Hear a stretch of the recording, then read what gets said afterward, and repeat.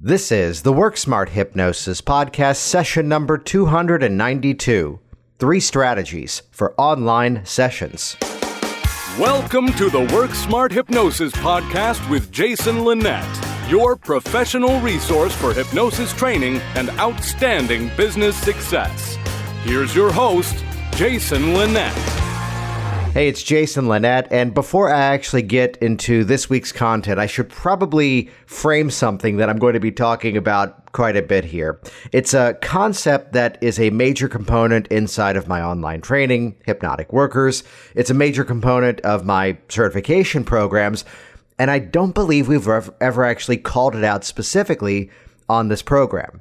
And let me set the stage for this, that in the hypnobirthing program popularized by Marie Mongan, she talked about active management of labor, childbirth, which is exactly the concept you expected me to be talking about in this week's episode.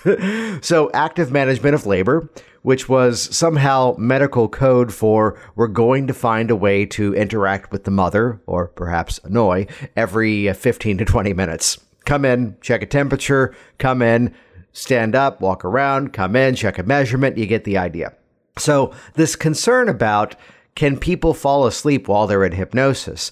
Well, given the style that I teach, given the style that I use with my clients, whether it's in person or even online, as the theme is this week, the catchphrase in my head is, well, good luck actually falling asleep, because it's now active management of hypnosis.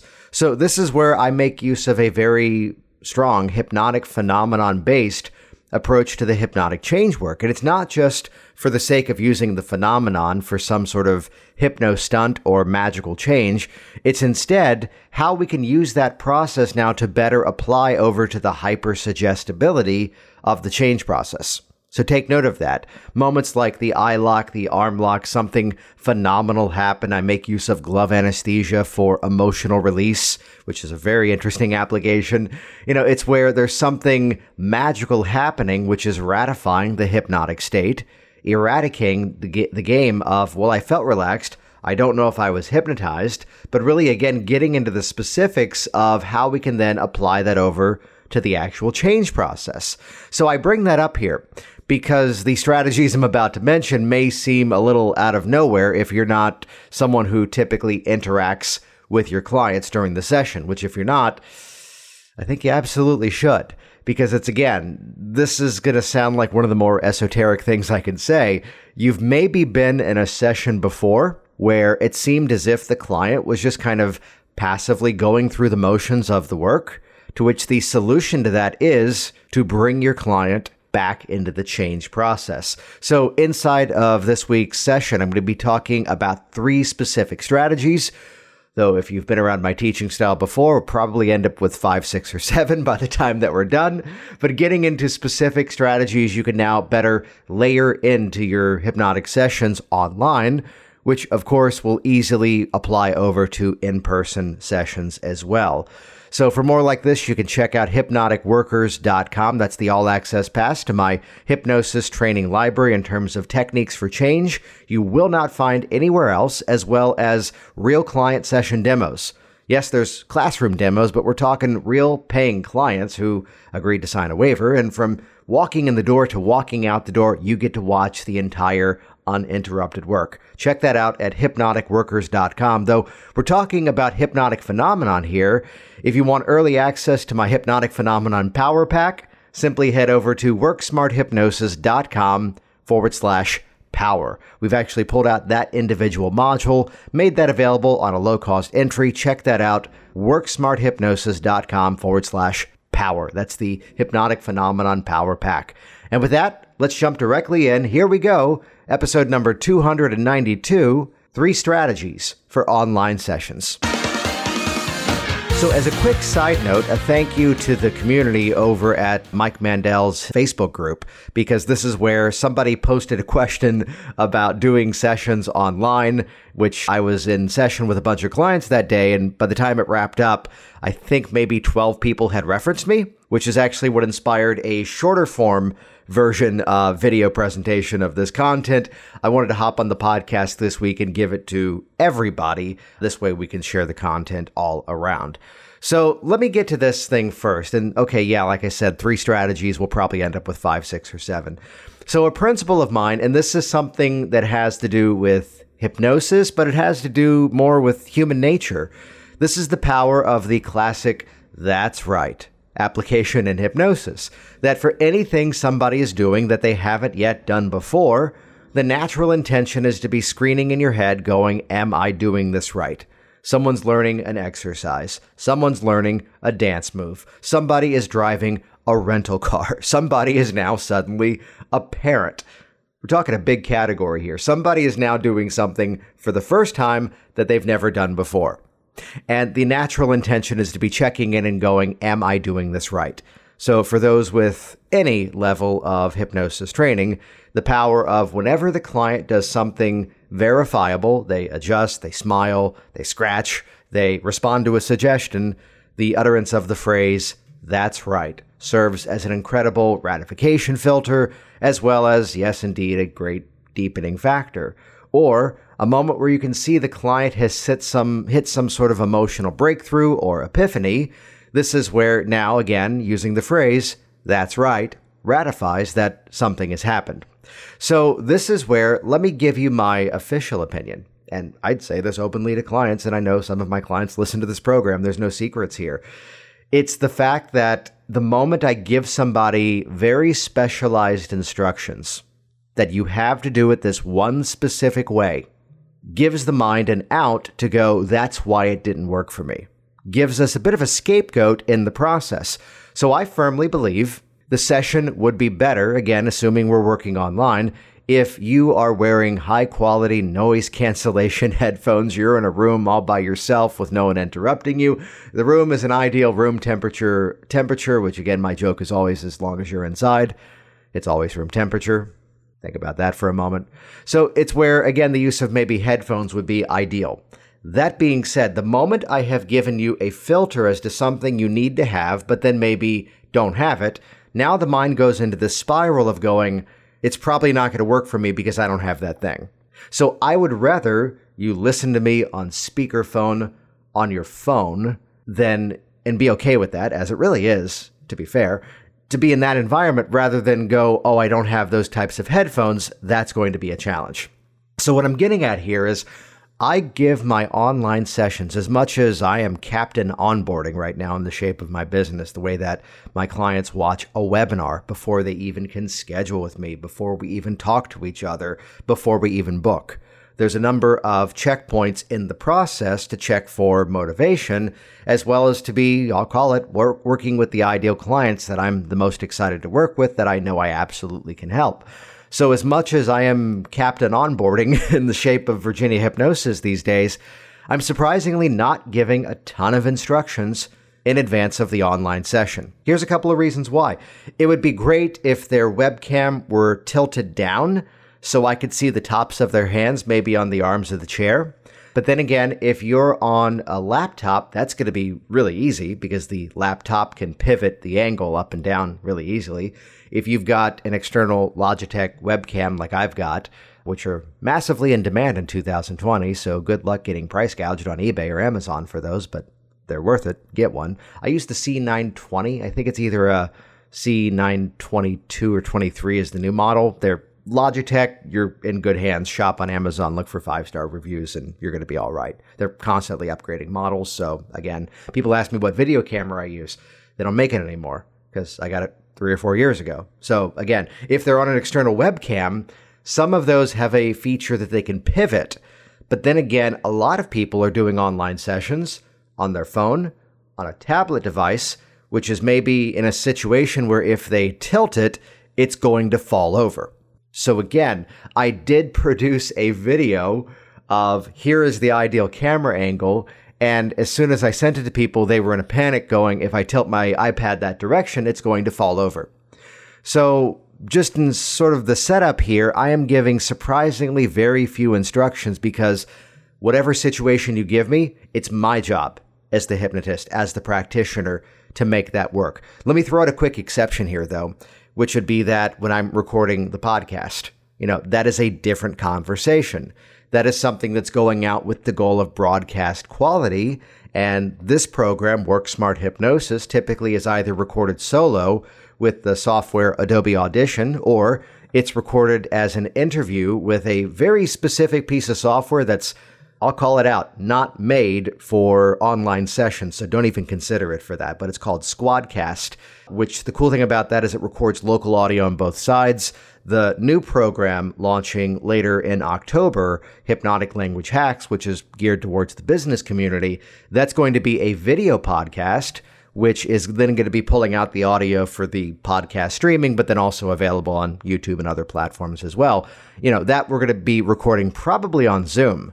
So what I'm getting at is understand your environment. So because I'm not looking for broadcast quality in a one-to-one client session, I don't give a lot of instructions. If you were a guest on a podcast, though, and you told me you didn't have a USB microphone, I would be sending you a link on Amazon.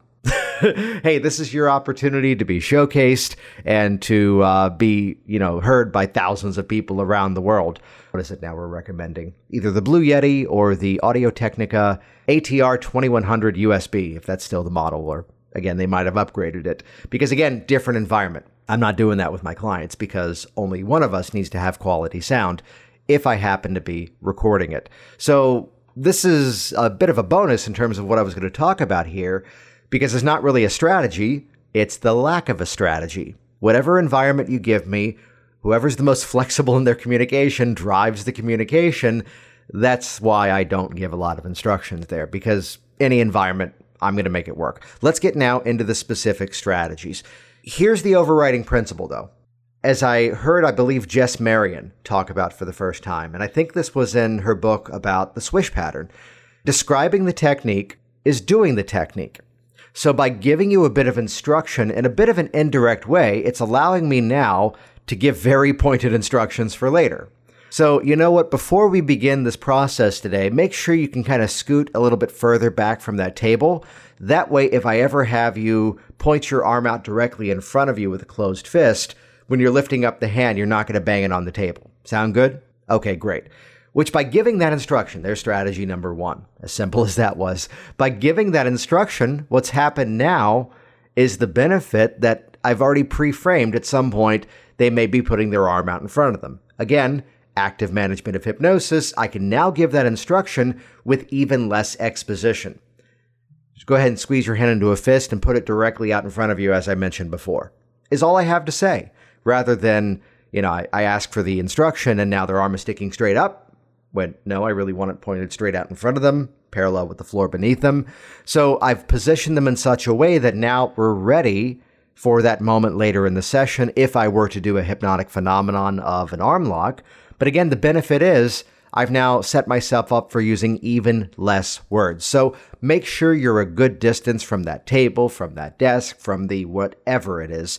That way, if I ever were to ask you to stick it out in front of you like this, they can see me. Ooh, there's a preview. They can see me, and that's a hint in terms of exactly what I'm asking for.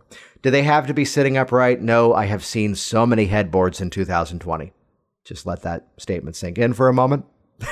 So many clients doing sessions in their bedrooms. And, this popped up in a training this past week. Well, how do you do the session if the client's holding the phone in their hand? Well, the answer is I let them. And then eventually I go, hey, go ahead and just kind of lean that up against something so at least I can see your face during the session. As easy as that. And I've yet to have someone who could not comply with that. Whether it was a glass of water by the nightstand, whether it was a lamp, whether it was something else, or even one time, here's the other pillows. They bunched them up, they put the phone on that, and I could at least see their face. If I can see your face in the session, I'm good to go. So somehow give an instruction without giving the instruction. That's the good distance from the table strategy if we want to brand that with a name and trademark it. 3 of you laughed at that statement. So this gets us to a classic moment, which I've referenced here before, and this was the crux of the question in the Mike Mandel group, which is where I did the video, which is then shared over there, but now on the podcast, and here's our loop. So the floppy arm drop in a Dave Ellman induction, which, take note, even if you don't do a Dave Ellman induction, this is a really cool hypnotic deepener. Typically, it would be I would reach over, remember that, physical contact, reaching over, and as I pick up this arm, let that thing just dangle there like a soaking wet dish rag. And as it falls, just let it plop right back into your lap. Let that take you even deeper. That's the classic strategy in our age of physical distancing and a resurgence and a renaissance of online sessions. We're not doing it that way. However, what could I do? Well, first of all, before the Elmans can call me, hey Cheryl, hey Larry, enjoy the puppy and kitten. So this is a situation where, remember in a Dave Elman induction, that moment is not about a floppy arm drop. That moment is about arm catalepsy, which is either a complete and total locking of the muscles or a complete and total relaxation of the muscles.